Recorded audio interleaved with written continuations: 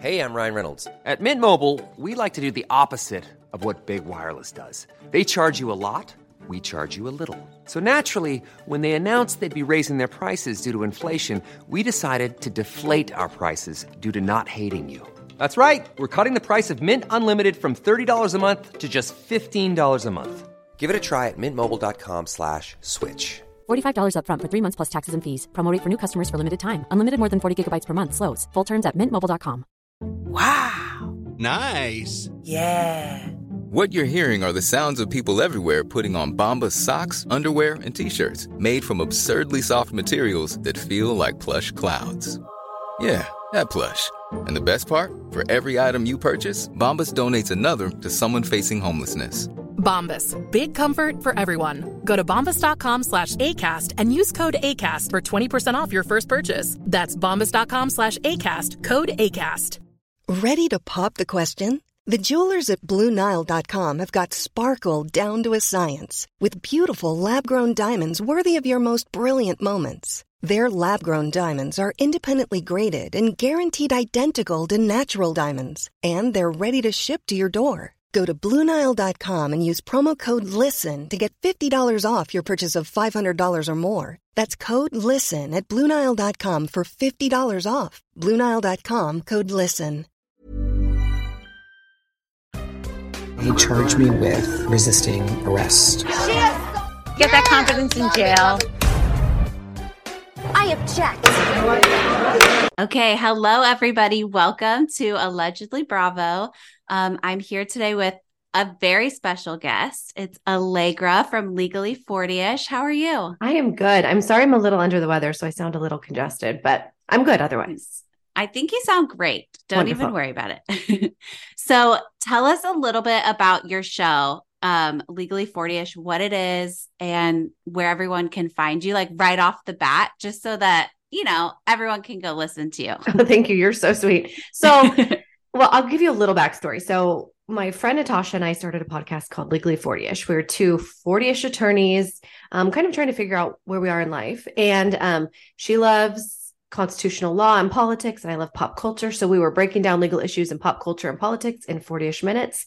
And somewhere along the way, Natasha kind of decided she didn't want to do this anymore. So I'm still hanging on to the handle Legally 40ish, just 40ish. I'm on Instagram, kind of not yet dabbling in TikTok because I'm 40. Like that doesn't, it's not really meant for my age range, but I'm trying to get into that. But yeah, I've taken kind of a small hiatus just to I want to rebrand, but once you've already started something under a certain name, you kind of want to stick with it. But at the same time, we've veered from that because it's just me now. And so, but still, yeah, I'm an attorney. I've been practicing for over 10 years and I've been obsessed with pop culture as long as I can remember. So combining the two things is, my jam.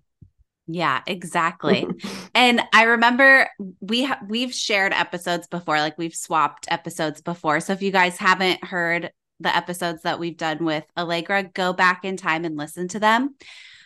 We did a couple episodes, I think at least one or two on the whole Erica Jane thing when it first started, right? Was it then or was it the appeal? I can't even remember. I can't remember either. It's been a long time, but I know we definitely did one on Apollo, remember?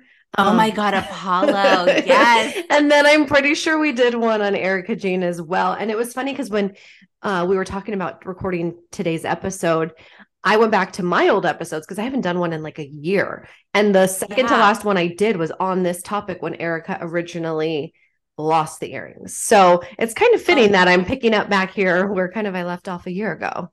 Yeah. So when you listened to that episode, like, did it jog your memory? Like because I honestly forgot kind of about the earrings. Like after they went off to Ron Richards' wife, I was just like out of sight, out of mind. Totally. Yeah. I went back to listen just so I could not redo my notes, and not redo my legal research. But I also, I mean, if you want to listen to that, please do. You can find it, wherever you're listening to this podcast. It's a little dry. I'm not going to lie. It's like not my best work. But I was like, damn, like you're boring. But it's short. It's like 8 minutes. And I talk about a Britney thing in the same episode. So just like kind of a quick thing. But yeah, so I did go back and listen to jog my memory for sure. Oh my gosh. So I remember this. What happened was like before we got to the appeals process, obviously there was an order before that said that Erica had to turn over these earrings to like the whole trustee, right, of the bankruptcy. Yeah. Should we back it up just like a tiny bit just so everyone knows what we're here for and what we're talking about?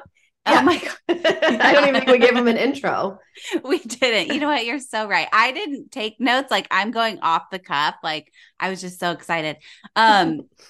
But we are here today to talk about the Erica Jane appeal. If you guys don't remember, she had her earrings, she lost them. There was a whole appeals process. And then the appellate court came out with their ruling, and we'll talk more about that. But recently, Erica had posted on her Instagram that she won her earrings back.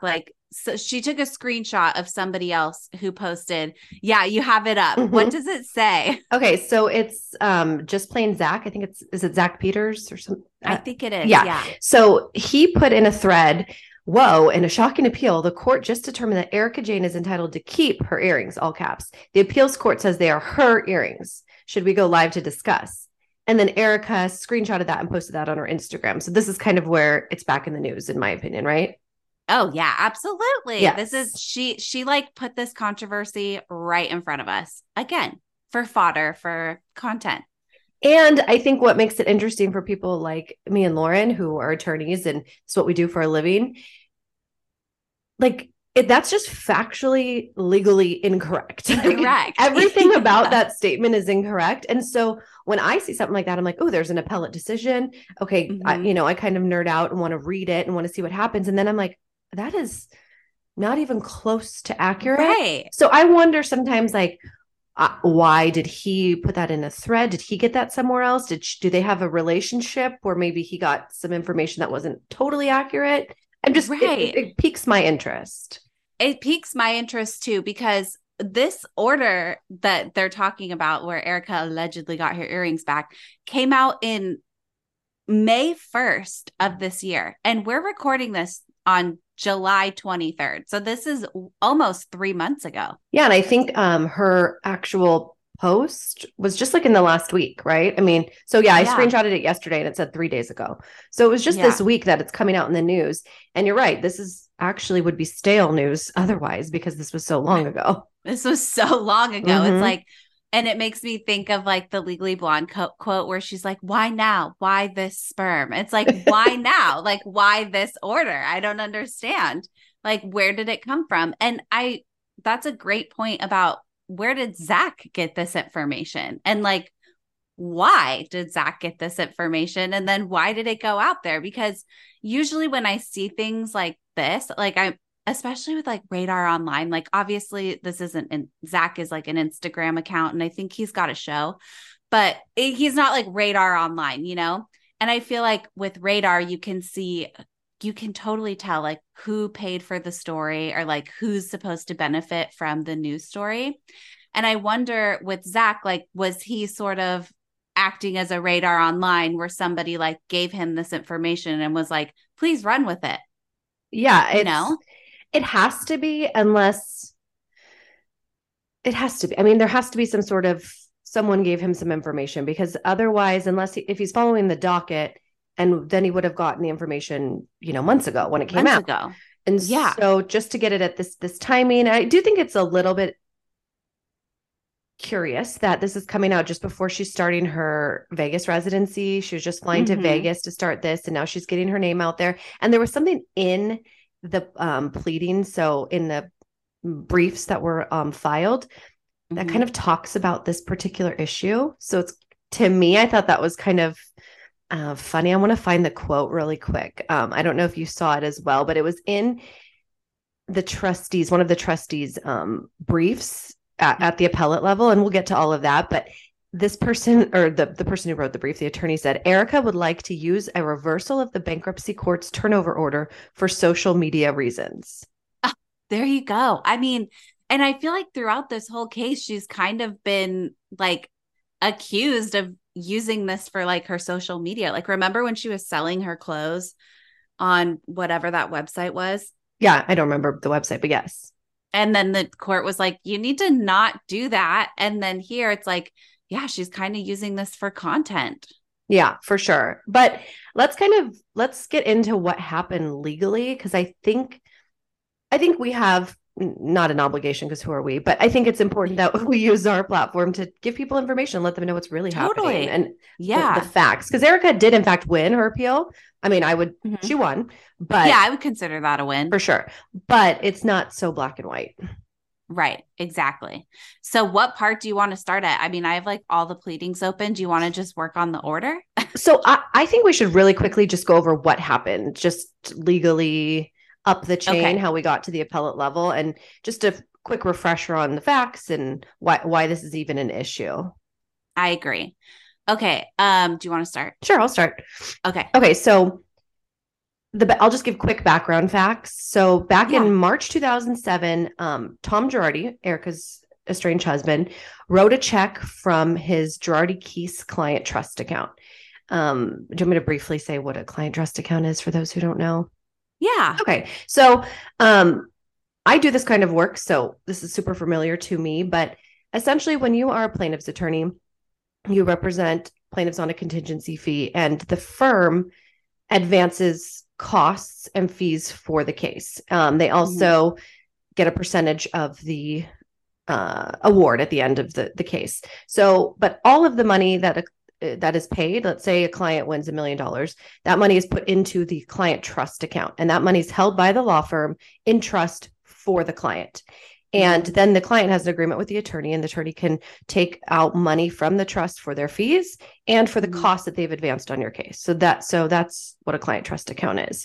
And so Tom Girardi wrote a check from the client trust account payable to, it was just said M&M, in the amount of $750,000. And he concealed that payment as a client cost. So he just said this was a client cost. It said M&M. No one was into it. Yeah, no idea. No one knew what that was for. Sure, could be a cost on the case. It wasn't found out until the bankruptcy, when the trustee starts going through all of the finances for Girardi Keese and realizes, wait a minute, that check, I have the canceled check. It's actually M&M Jewelers, and it's to purchase earrings for his wife, Erica Girardi, which is insane. Big honking diamonds. Yes. And what I think is an important fact is that the client trust account that he wrote the check from was a specific case.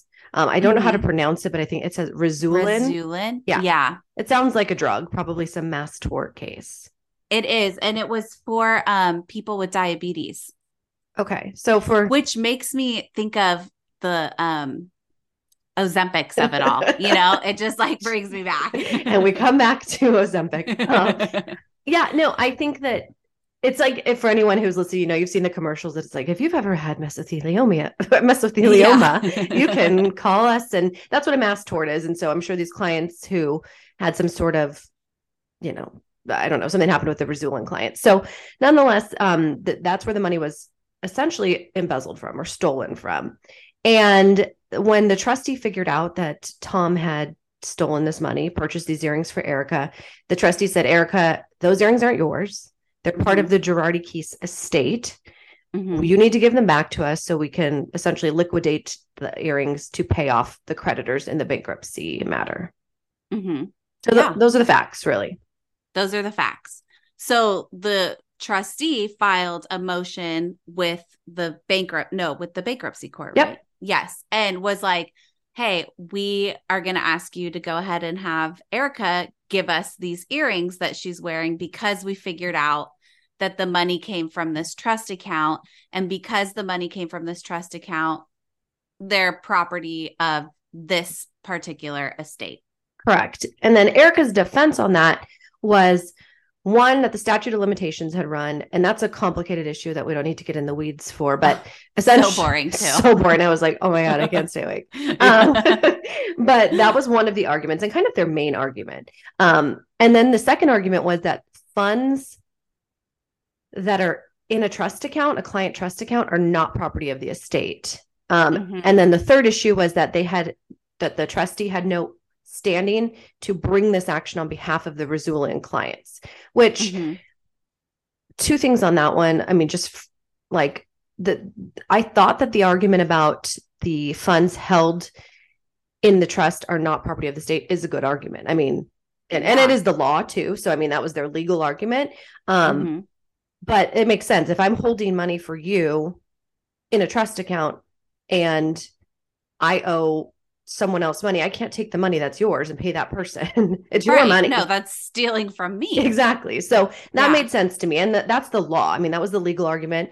And then I really thought that the last argument was really good. They kind of abandoned that at the appellate court, but it makes sense that, like, if Tom stole money from the Razulian clients and the Razulian clients are not creditors in the bankruptcy estate, then they shouldn't be able to use the Razulian money to pay these people. That money is their money, right? Right. They should come after it. Exactly. So I thought that was actually I thought that was one of the really good arguments, but nonetheless, she lost all of those arguments, and the bankruptcy court said, no, turn over the earrings. Give them now. And what do you think, though? Like, take away all the legal issues. Do you think that, like, morally, once she found out that Tom had purchased those earrings with embezzled funds, that she had some sort of moral obligation to give that money back? Or what's your thoughts?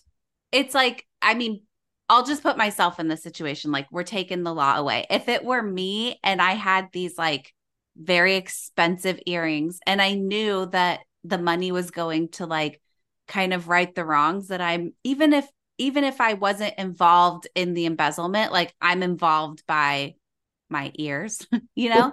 So I think I would give them to the trustee. And I think there is sort of like a moral, I guess there is like a moral obligation where I would want to do anything I could to get rid of my, tainted goods and, like, have them do some good in the world. But also it's like, I don't know. Is she required to? No. But should she? Yeah. I know it's hard. I ask you not to put you on the spot, but only because I was, like, vacillating between the two as well. I'm like, I suppose. Sure. And I think that's the thing. People were so pissed off that you kept seeing things on the internet, people being like, she shouldn't keep them. She should get rid of everything. And it's like, I see it two ways. Like, her whole life is imploding as well, right? She thought she was wealthy and married to a wealthy man. And now she's being sued by everyone under the sun. She's losing everything she has. And she has a few assets that may help her, like, not become destitute. Right.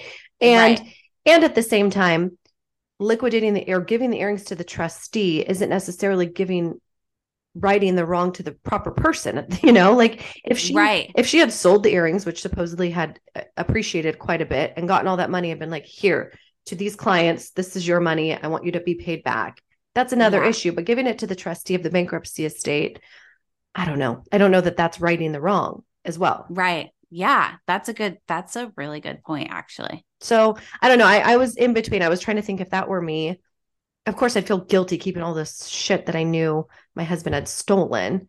Right. But I just don't know the best way to make it right, if that makes sense. Yeah, I agree with that.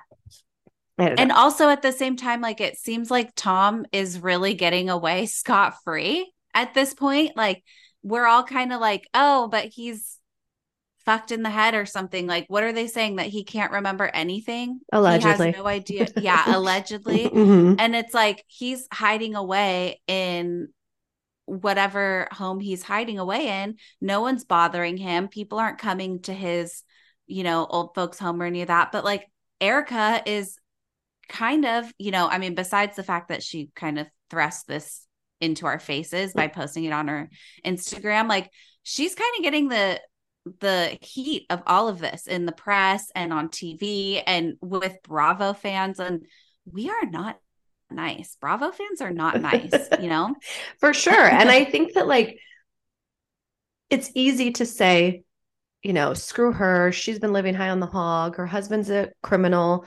She shouldn't get to keep anything. She should have, whatever, all of that. I can see that on one hand. But if you can take a step back and go, okay, but she's also a victim of Tom Girardi, in my opinion. Right. And Tom is still, yes, he's living in an assisted living facility or a mental care facility for people, I think, with dementia. But I'm sure his family's taking care of him. He's not living under a bridge, like destitute. Right. So she does, I think, have to take care of herself in a way, make sure she's got to defend herself against all of these legal actions. And I'm not saying she's acted appropriately or she's done everything the right way. I'm just saying, I think it's more nuanced than the internet ever lets anything be, Absolutely. Yeah. I don't know. I do wonder though. I often wonder if she speaks with Tom.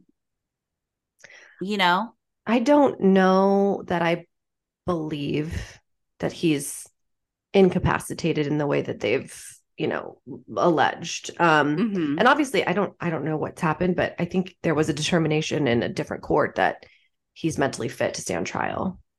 Yeah. Have you done any research on that yet? I haven't. Yeah, me neither. No, maybe an interesting topic to go on next. But anyway, just in the, we have like morality versus legality. And I think that this is a complicated issue in both areas.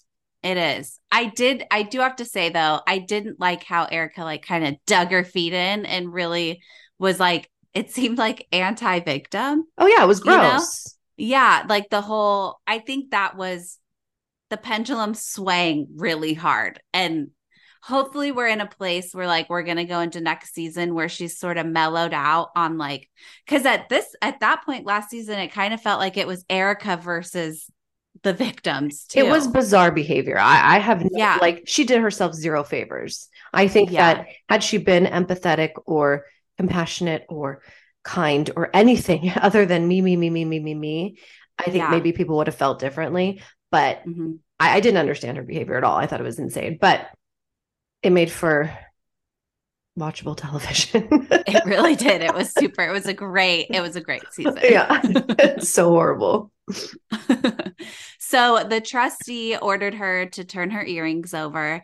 And there was a bit of do you remember when this was happening? And she was like, kind of like, no, I don't have to turn these over, blah, blah, blah. Like basically come and get them.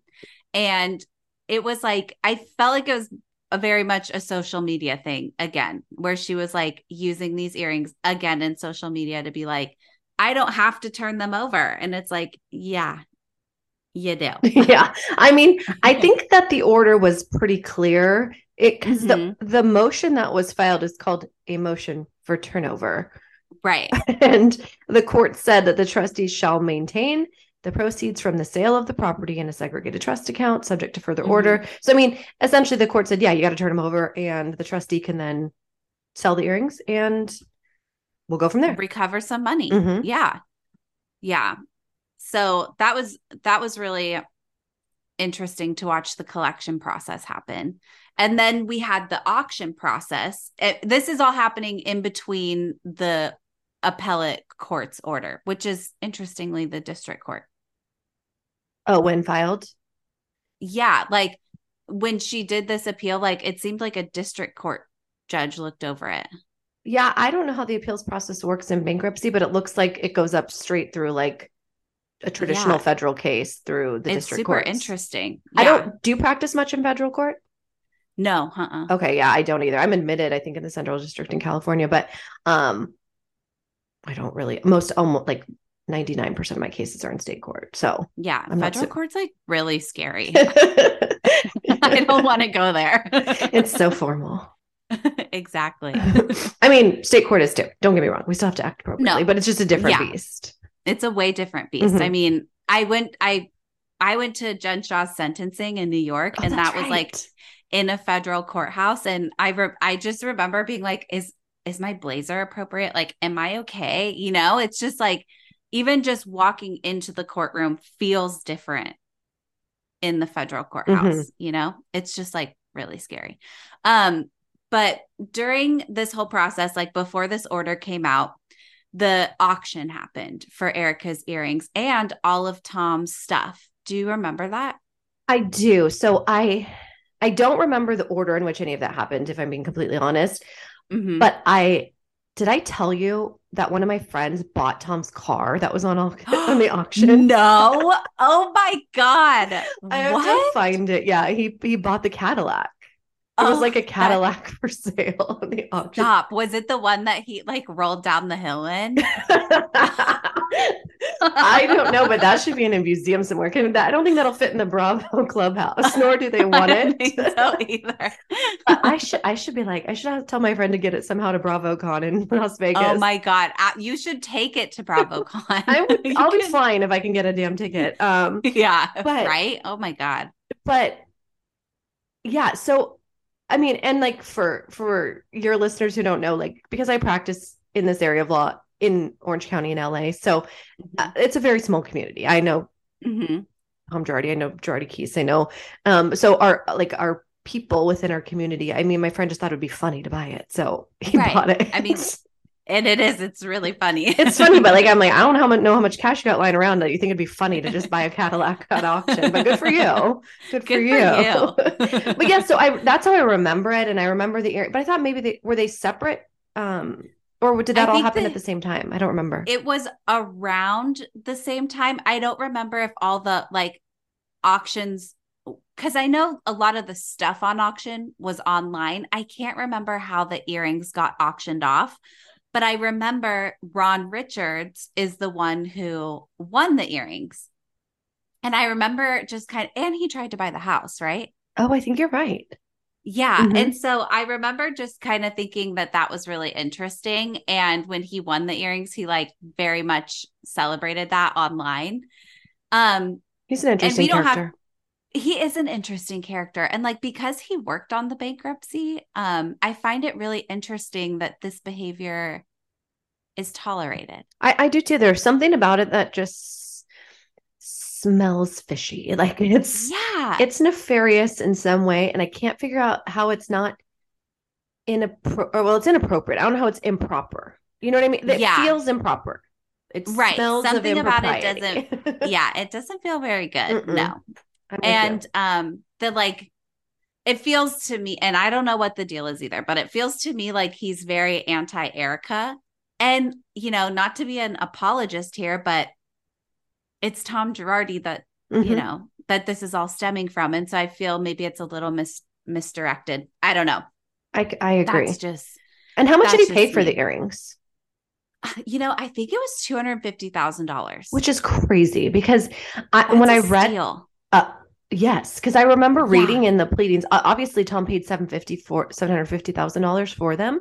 Yeah. But then I read somewhere that they had appreciated to like 1.6 or something. That was what they estimated. They were like, it was like 750 per earring. That's insane. And he paid $250 total.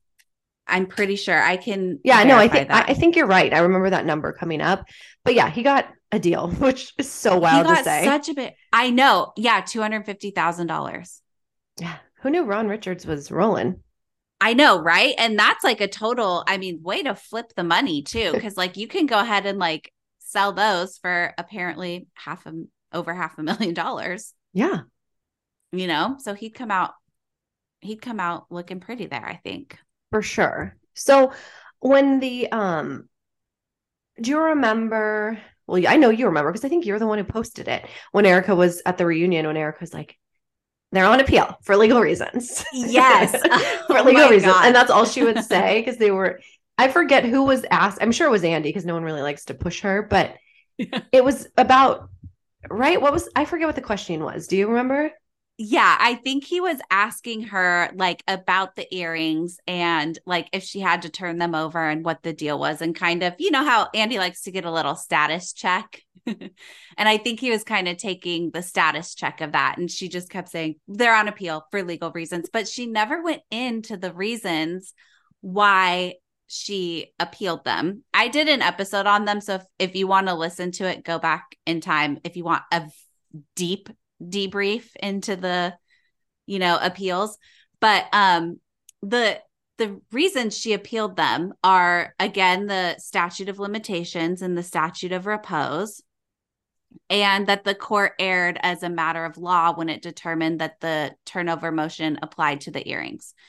And the things that I found the most interesting in her appeal for the earrings was how she was pretty much saying, and this was, what I got out of it, that the amount of time that the trustee could reach back in time to like collect on the earrings was it was too late. Yeah. So is that, I mean, that's what she was arguing. I kind of, again, was falling asleep during that part of reading about it because I felt like I understood her argument, but it seemed that the court just fully flat out disregarded her argument. So I didn't spend as much time on it, but yeah, I thought so. I have a question for you. In reading both sides of both sides, the trustees, the attorney for the trustees and the attorney for Erica, I found Erica's attorney's brief writing much better. I did too. Because it was so simple to follow. Like, you knew it was a recipe. I was like, this person would pass the bar on the first try. Yeah, exactly. Because it was like, bam, here's the heading. Here, I knew exactly what I was reading and what the arguments were in such a clear and concise way. And so it made it so much more palatable to be able to read and to digest and to actually understand. And I was like, this is an A+ lesson in brief writing. I was very impressed. Real. Yeah. Her attorney was good. I feel like when you read the two briefs like next to each other and you read the trustees versus this one, I thought this one was so good. It kind of looked like an adult and then like kind of a little temper tantrum on paper, and then somebody coming back in to put a nice little bow on it and be like, and this is why we need to win the earrings back, And her attorney spent the most time on the statute of limitations issue because just for anyone listening, that would 100% reverse it, case over, done. There's no more discussion about the earrings. So you're going to, if it's your best argument and also the one that's going to get you a clear win, you're going to spend the most time on that. And you should. Yeah, for sure. That was that's where they spent the bulk of their argument. And like Lauren said, it was essentially saying that this conduct happened in 2007. And here we are in 2022, 21, when this all was going down. Too late. The statute had run under any possible interpretation of the law. This is totally barred, essentially. And I found the arguments that were the most persuasive to me, and probably because I already knew the outcome, that and that probably swayed my reading, knowing the outcome versus not. I thought that her best argument was talking about failing to prove that the earrings are property of the state. I found that saying that the funds that are in the trust account, where that that's where the money came from, that were used to purchase the earrings, the law is very clear. Funds held in an express trust account are not property of the state. So I just was like, that was so simple to me. Right. Yeah. And honestly, it was like a really good way to win the argument, because it's like they put forward, in my opinion, two very good arguments. Either it's over right off the bat because there was no statute of limitations, like there was an issue with it, or it's over when it's not property of the estate. Like they're very substantial reasons why they shouldn't be considered part of the estate and collected on, I thought. Same. And I think that when Erica said they're on appeal for legal reasons, she was not wrong. No, she was not wrong. And they are actual legal reasons. They're not factual reasons. They are legal arguments that would defeat the trustees' arguments. Right. And they were, I thought, very interesting too. Like I don't work in bankruptcy, none of that. So all of this was super interesting to read. And like you said, Erica's attorney really spelled it out quite nicely. And I had read these briefs the first time before there was an order. So I kind of was like, oh, well, whose side am I on? And after the briefing before the order, I thought Erica was 100% going to win. Oh, you did? See, I was like, no, I hadn't read the appellate briefs, but I thought she should have won originally. Yeah. So reading these, I was like, oh yeah. And I think her attorney hit it out of the ballpark. I mean, he wasn't wrong. And he wasn't being creative or clever or, people sometimes don't like attorneys. Sassy. Yeah. getting No, like, I thought he did so good. there was no technicality here that they were trying to make some argument. It was just straight up the law. Right. It was like it wasn't frivolous. It was like a very respectful brief. Like, this is an actual legal error. And it makes sense because, like, I think I said it earlier already. If I'm your attorney and I'm holding Lauren's money in a trust account and I happen to embezzle that money and make a purchase, well, when I go into bankruptcy, if I have Hey, I'm Ryan Reynolds. Recently, I asked Mint Mobile's legal team if big wireless companies are allowed to raise prices due to inflation. They said yes. And then when I asked if raising prices technically violates those onerous two-year contracts, they said, "What the are you talking about, you insane Hollywood ass?" So to recap, we're cutting the price of Mint Unlimited from $30 a month to just $15 a month. Give it a try at mintmobile.com/switch. $45 up front for 3 months plus taxes and fees. Promo rate for new customers for limited time. Unlimited more than 40 gigabytes per month. Slows full terms at mintmobile.com. Ready to pop the question? The jewelers at BlueNile.com have got sparkle down to a science with beautiful lab-grown diamonds worthy of your most brilliant moments. Their lab-grown diamonds are independently graded and guaranteed identical to natural diamonds, and they're ready to ship to your door. Go to BlueNile.com and use promo code LISTEN to get $50 off your purchase of $500 or more. That's code LISTEN at BlueNile.com for $50 off. BlueNile.com, code LISTEN.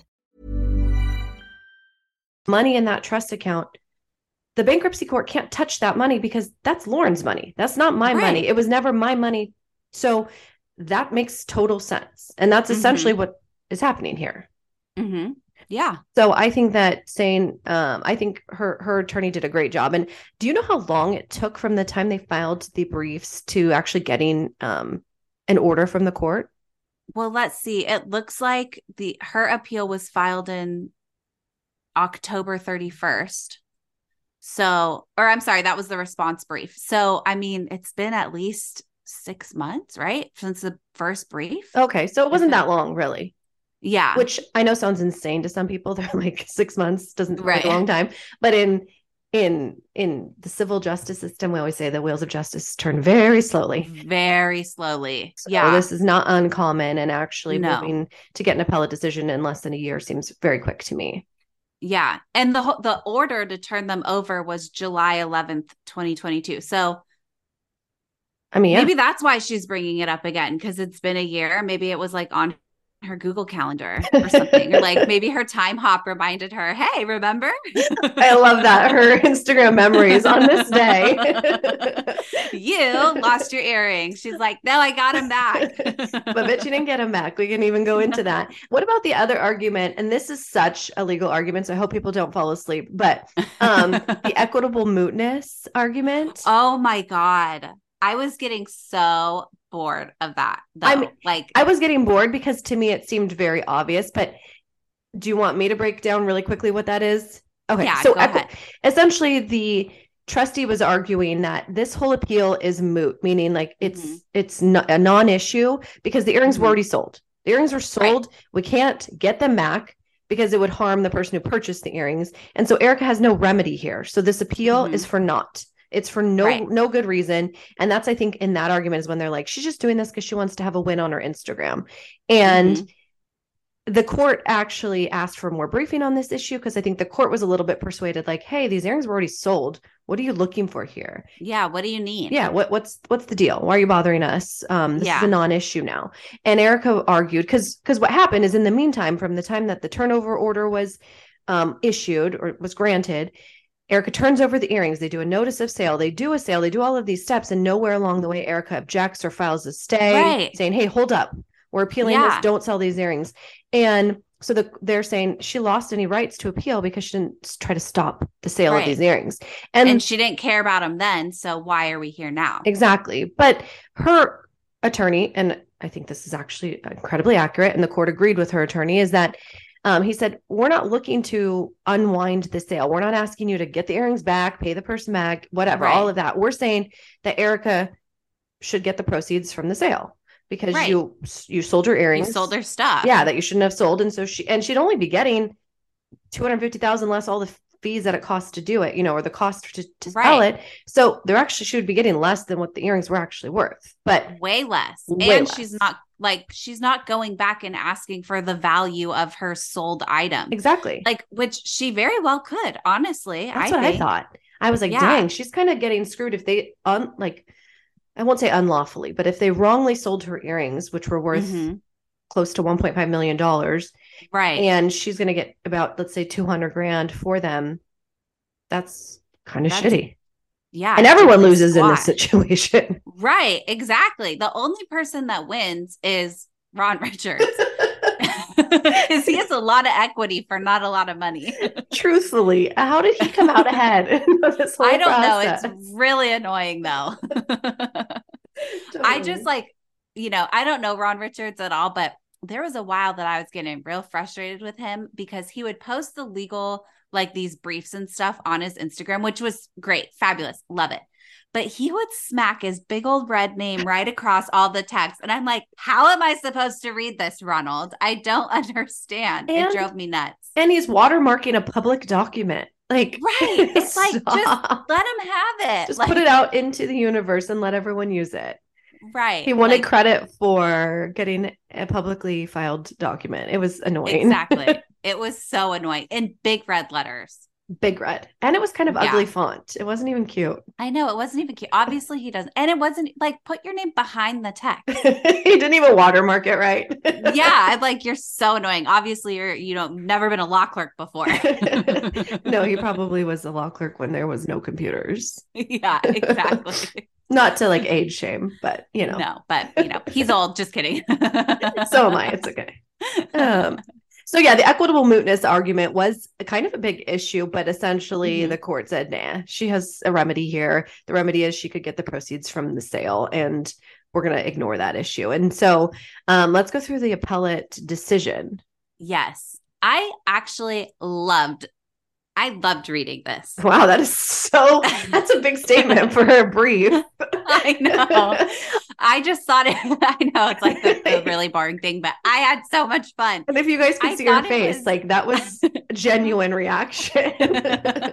My smiles lit up. I just thought it was super interesting and very fair, and I got an underlying vibe of brutalness. Listen, I'm going to slap you both on the wrist. That's kind of the vibe that I got from it. So I enjoyed reading it.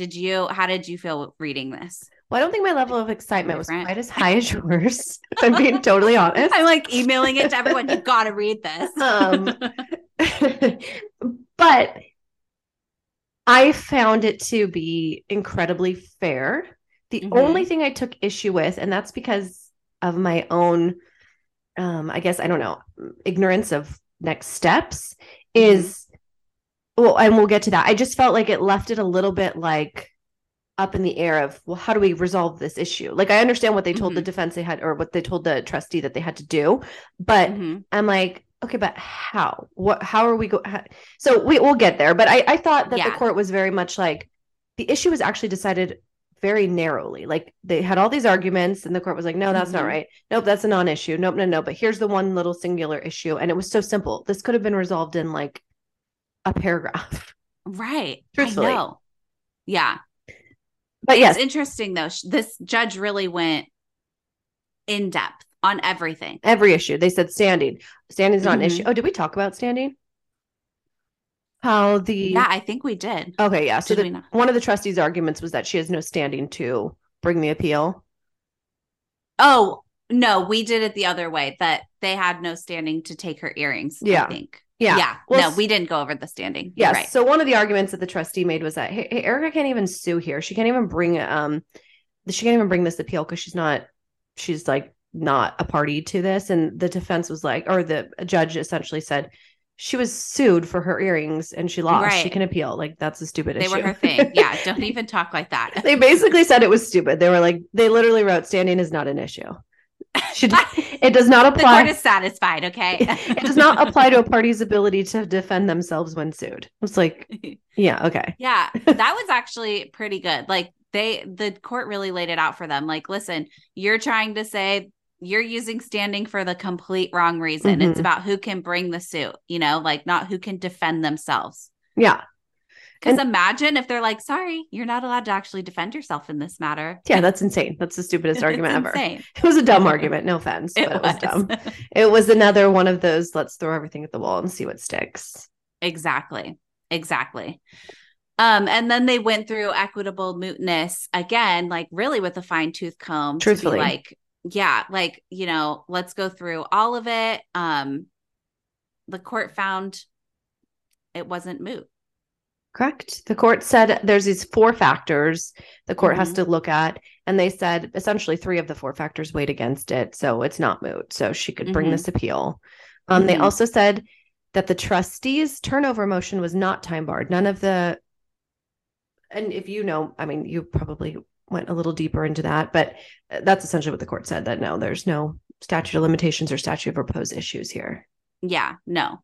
And I did find it interesting that the court straight out like told them what the remedy was going to be. Like, you're going to go back, you're going to try this again, because basically at the end of it, it says the court remanded it and sent it back to do whatever, do it again. But here's why, because the court said that, and it's kind of what we've already discussed, but that the money came from an express trust account. And the rule is that funds that are in that an express trust account, they're not property of the bankruptcy estate. That's just the law, the flat out rule. However, when funds are commingled with other funds in a trust account, then they're no longer subject to the same treatment. They're no longer considered, not property of the estate.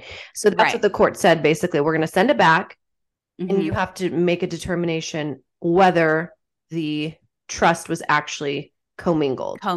Yeah. And like the judge brought up good points about that too. Cause the judge was like, okay, go back, talk about if it's commingled, but he also said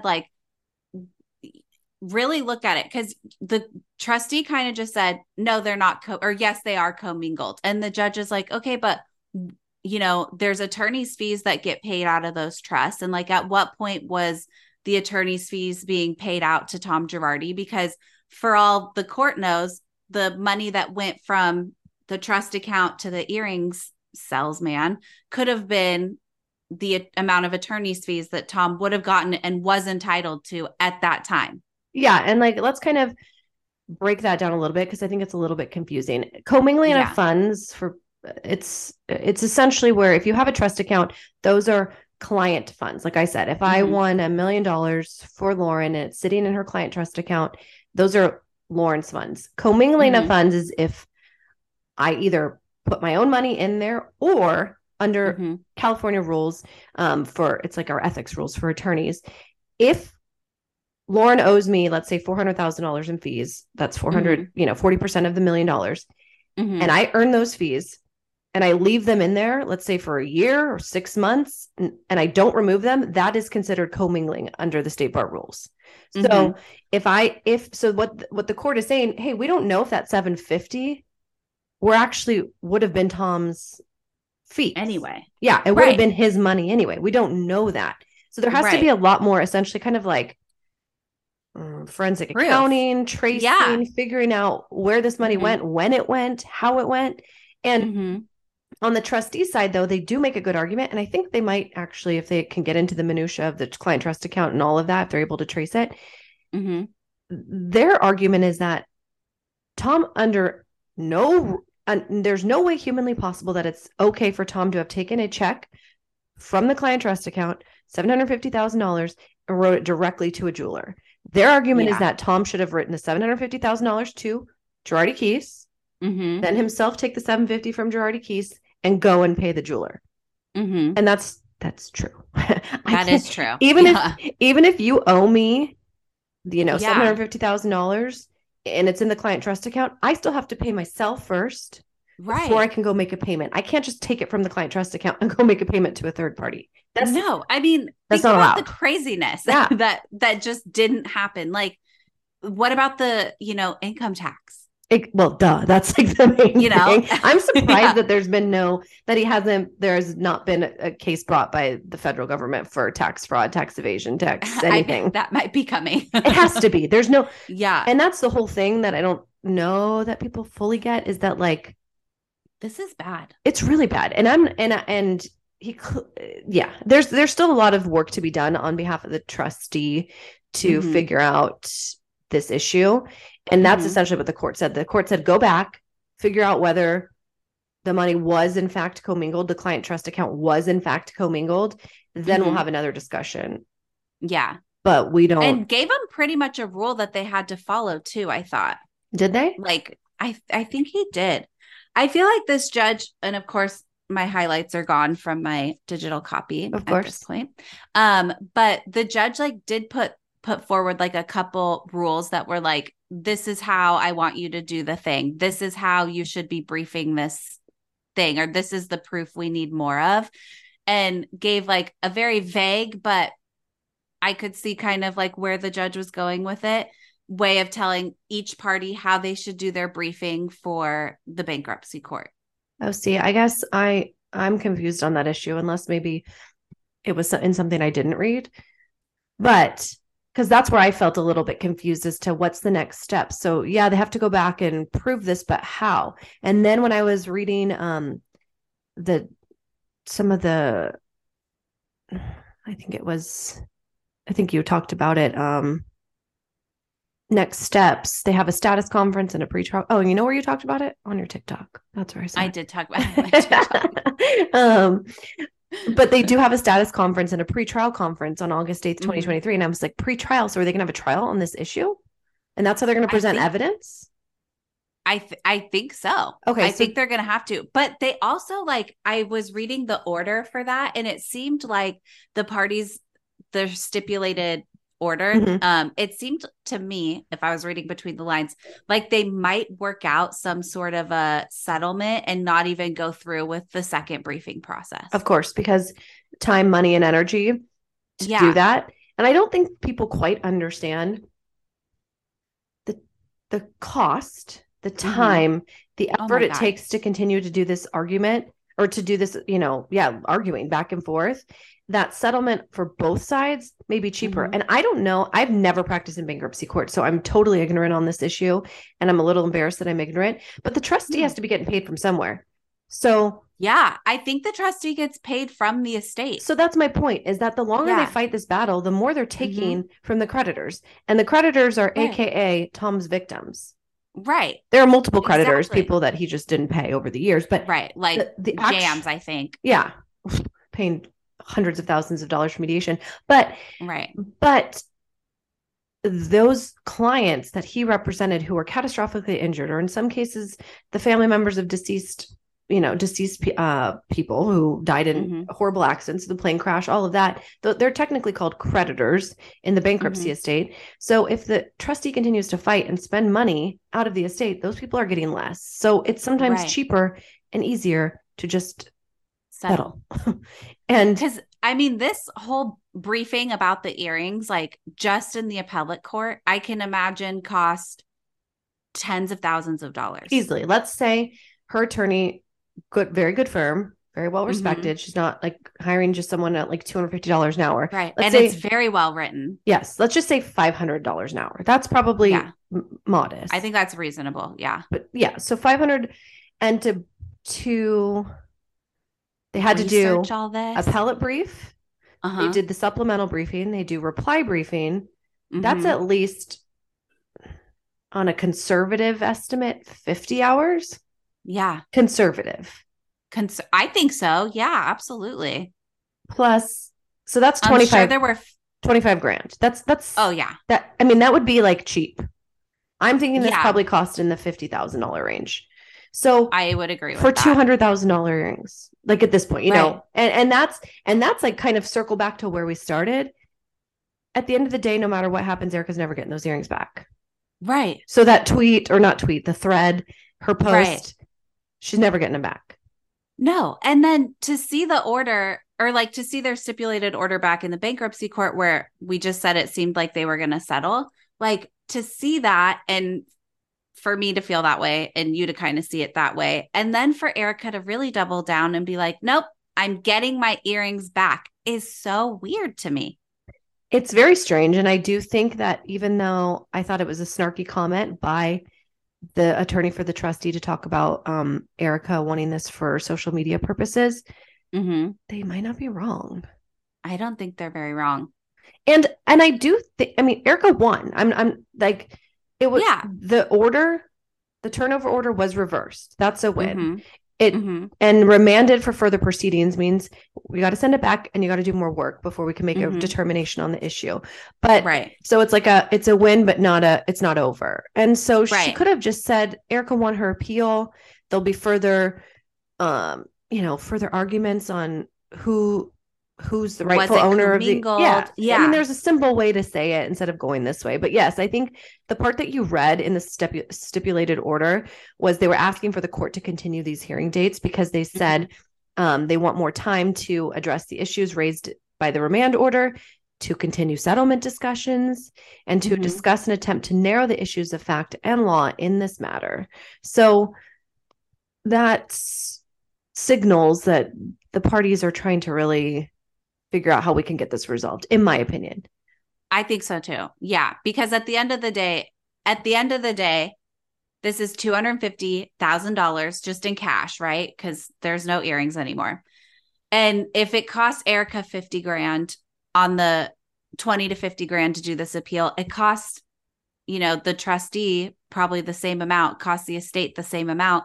So even the $250,000 now is worth less. Plus the seller fees and all that, those don't get clawed back. Like the commissions and all that, those stay paid to the people who did the auction, who held the whatever fees you have to pay in association with winning an auction.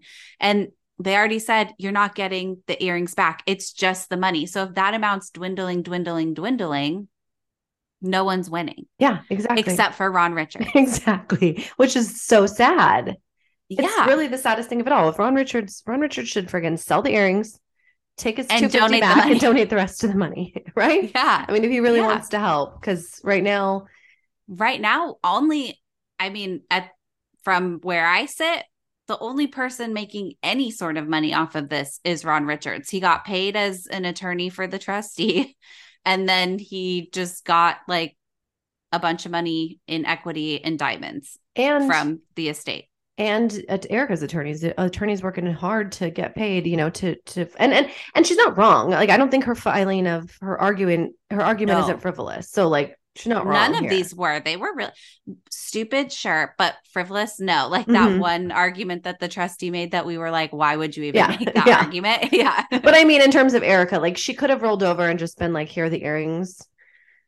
But I don't think that it was necessary to do that. No. And I think that's where I think the general public stands, is like, she should just give them back. Why does she care so much about the damn earrings? Give them back. And it's like, it's not that simple.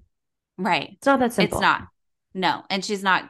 Okay. Did you see that she was at that event for the ice cream? Okay. So I didn't look into it too much more, but I know exactly what you're talking about. Okay. So are we okay moving on to that? Yeah, we're done. That's what happened. I think we're done. Okay. That. Yeah, that's what happened. They're going to go back and maybe settle it. Okay. So Erica went to this event where it was an ice cream. What was it called? John Paul's ice cream or something. No idea. No idea. I can't remember off the top of my head, but something about ice cream. But the people who own the ice cream company are Kimberly Archie and Kathy Rio Gomez. And Kathy Rio Gomez her son is a creditor of Tom Girardi from the gas line explosion. And then Kimberly Archie is a creditor of Tom Girardi because of unpaid fees to her. Didn't she work for Girardi Keys for a bit? Yeah, she worked for Girardi Keys. And then he promised to fund some lawsuit that she did in regards to her son. And Tom never did. So she's suing for outstanding legal fees that he never paid. Okay, fine. So they're both creditors of her, and they were both in the Hulu Hustler and the whatever. And so they're very well known. It's pretty obvious who these people are. And then all of a sudden, Erica shows up with like the LA Times and Radar Online and Page Six and like comes to this ice cream launch and is like meeting with these victims, and it's all over Instagram and the tabloids. And I found that super odd.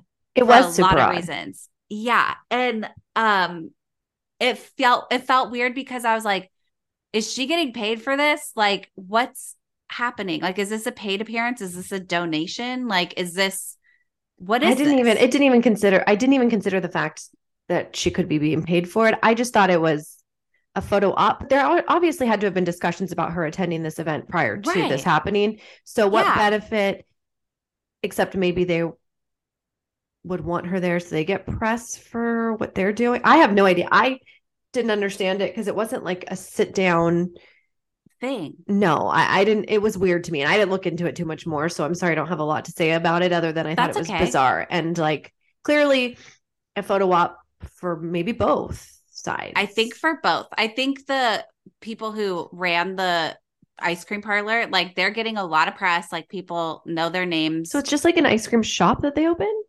Yeah. And from what I understand, because of course I couldn't help myself and I looked really hard into it. And I like went to the ice cream shop's like website, and these women are doing this ice cream shop where every flavor, the sales from every flavor go to a different charity. And so it's like a charitable ice cream shop. Okay. On like Ventura Boulevard. I don't know. Seems like a very expensive operation to run, if you ask me. And then I don't know why Erica had to come in. And somebody said that Erica sat down with the LA Times like at that event. But then I never saw anything from the LA Times. So I'm like, are they working on like another huge story right before? Full piece? Yeah. Probably. And I think they're going to turn her into like an empathetic character. I think that she makes strange moves, like PR wise. Yeah. Like I said earlier, I don't think she handled it initially in a way that makes sense to most people. Obviously, none of us know her, so perhaps, it's defense mechanism and like, I'm just going to put my guard up and I'm going to take care of me and then I'll figure the rest out as like my life falls apart. Perhaps that was the move, but it doesn't make sense when you're on television and you're actively seeming like fuck these people. Like she was, at least that's how it appeared. She didn't give a shit about anyone else but herself. No, she literally said she didn't give a shit about anyone else but herself. So that wasn't, I wasn't like reading between the lines. No. Direct quote. I don't give a shit. Yeah. So, I mean, again, so now I don't know about this pivot because it's like maybe too little too late.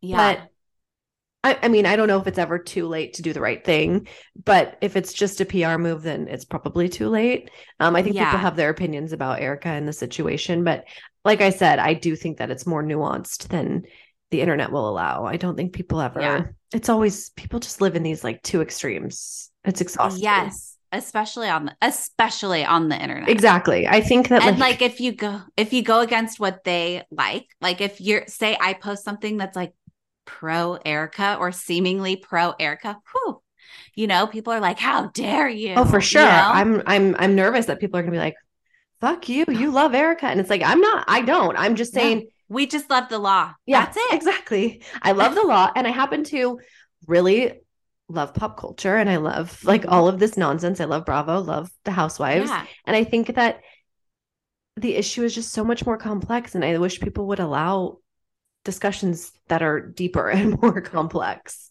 Right. Without it's fun. So I have to tell you, I posted an Instagram reel like maybe a couple months ago, and it appeared to be pro Teresa, which the New Jersey fans are insane. Scary. Yeah. So personally, I don't like Teresa.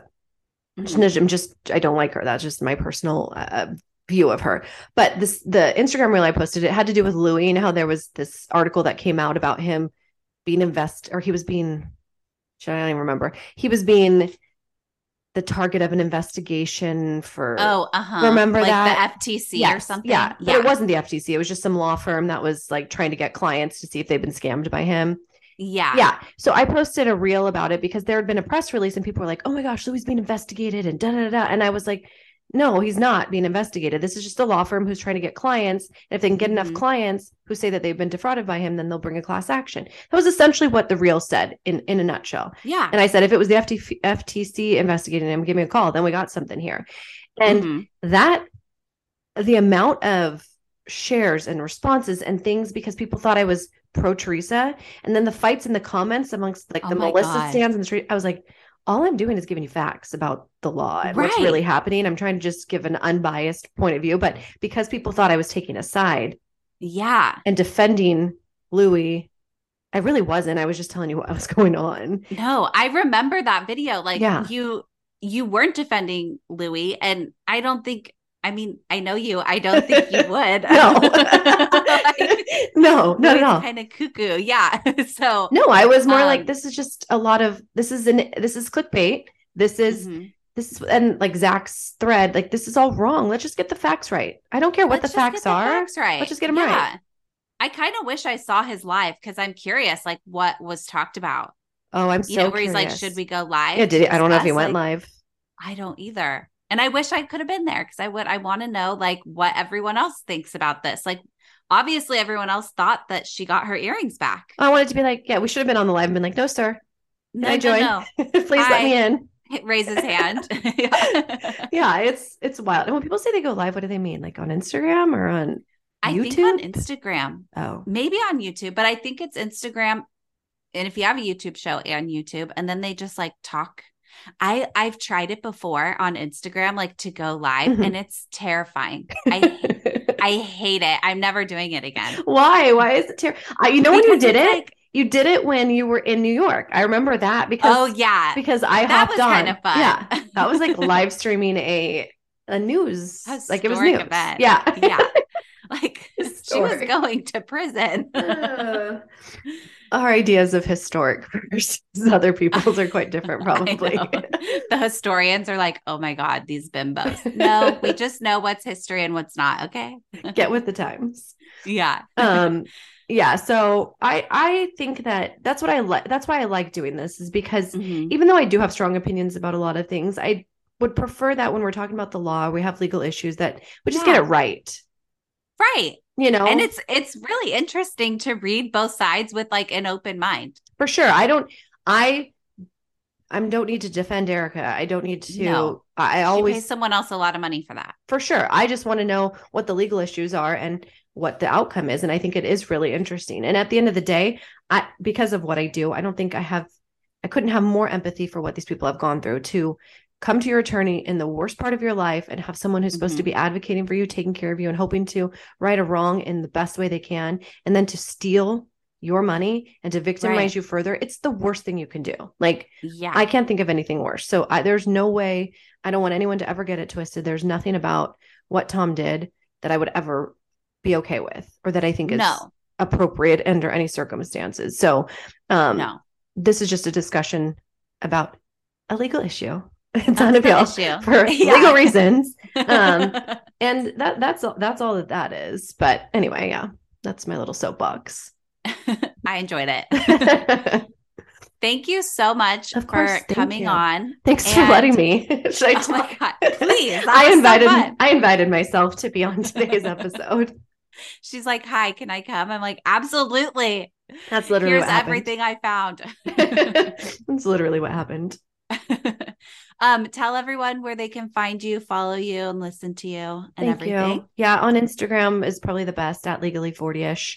Also, I'll be podcasting again. So come find me on Legally 40ish. If it changes, I won't change the feed. It'll just probably change the artwork and the name. So you'll still be able to find me. For now, it is what it is. But I'm excited to be back, and I appreciate you letting me be here today. Of course. Okay, everybody. Well, I guess have fun with the rest of your week. This should have been the best hour of your week, I think. It sure was. Okay, bye. Bye.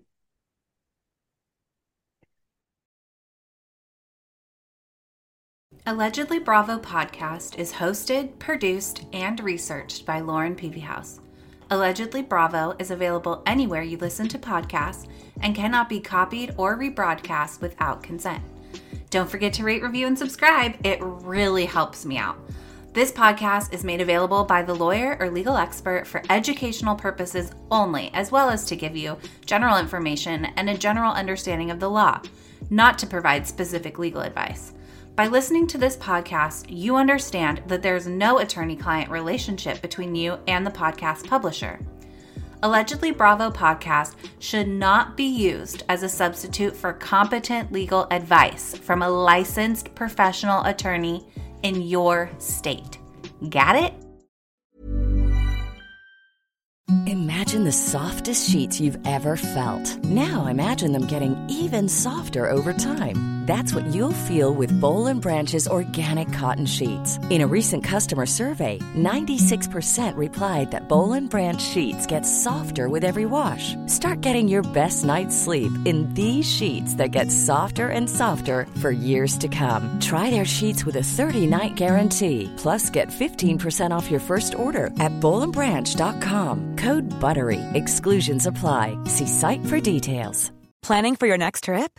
Elevate your travel style with Quince. Quince has all the jet-setting essentials you'll want for your next getaway, like European linen, premium luggage options, buttery soft Italian leather bags, and so much more. And is all priced at 50 to 80% less than similar brands. Plus, Quince only works with factories that use safe and ethical manufacturing practices.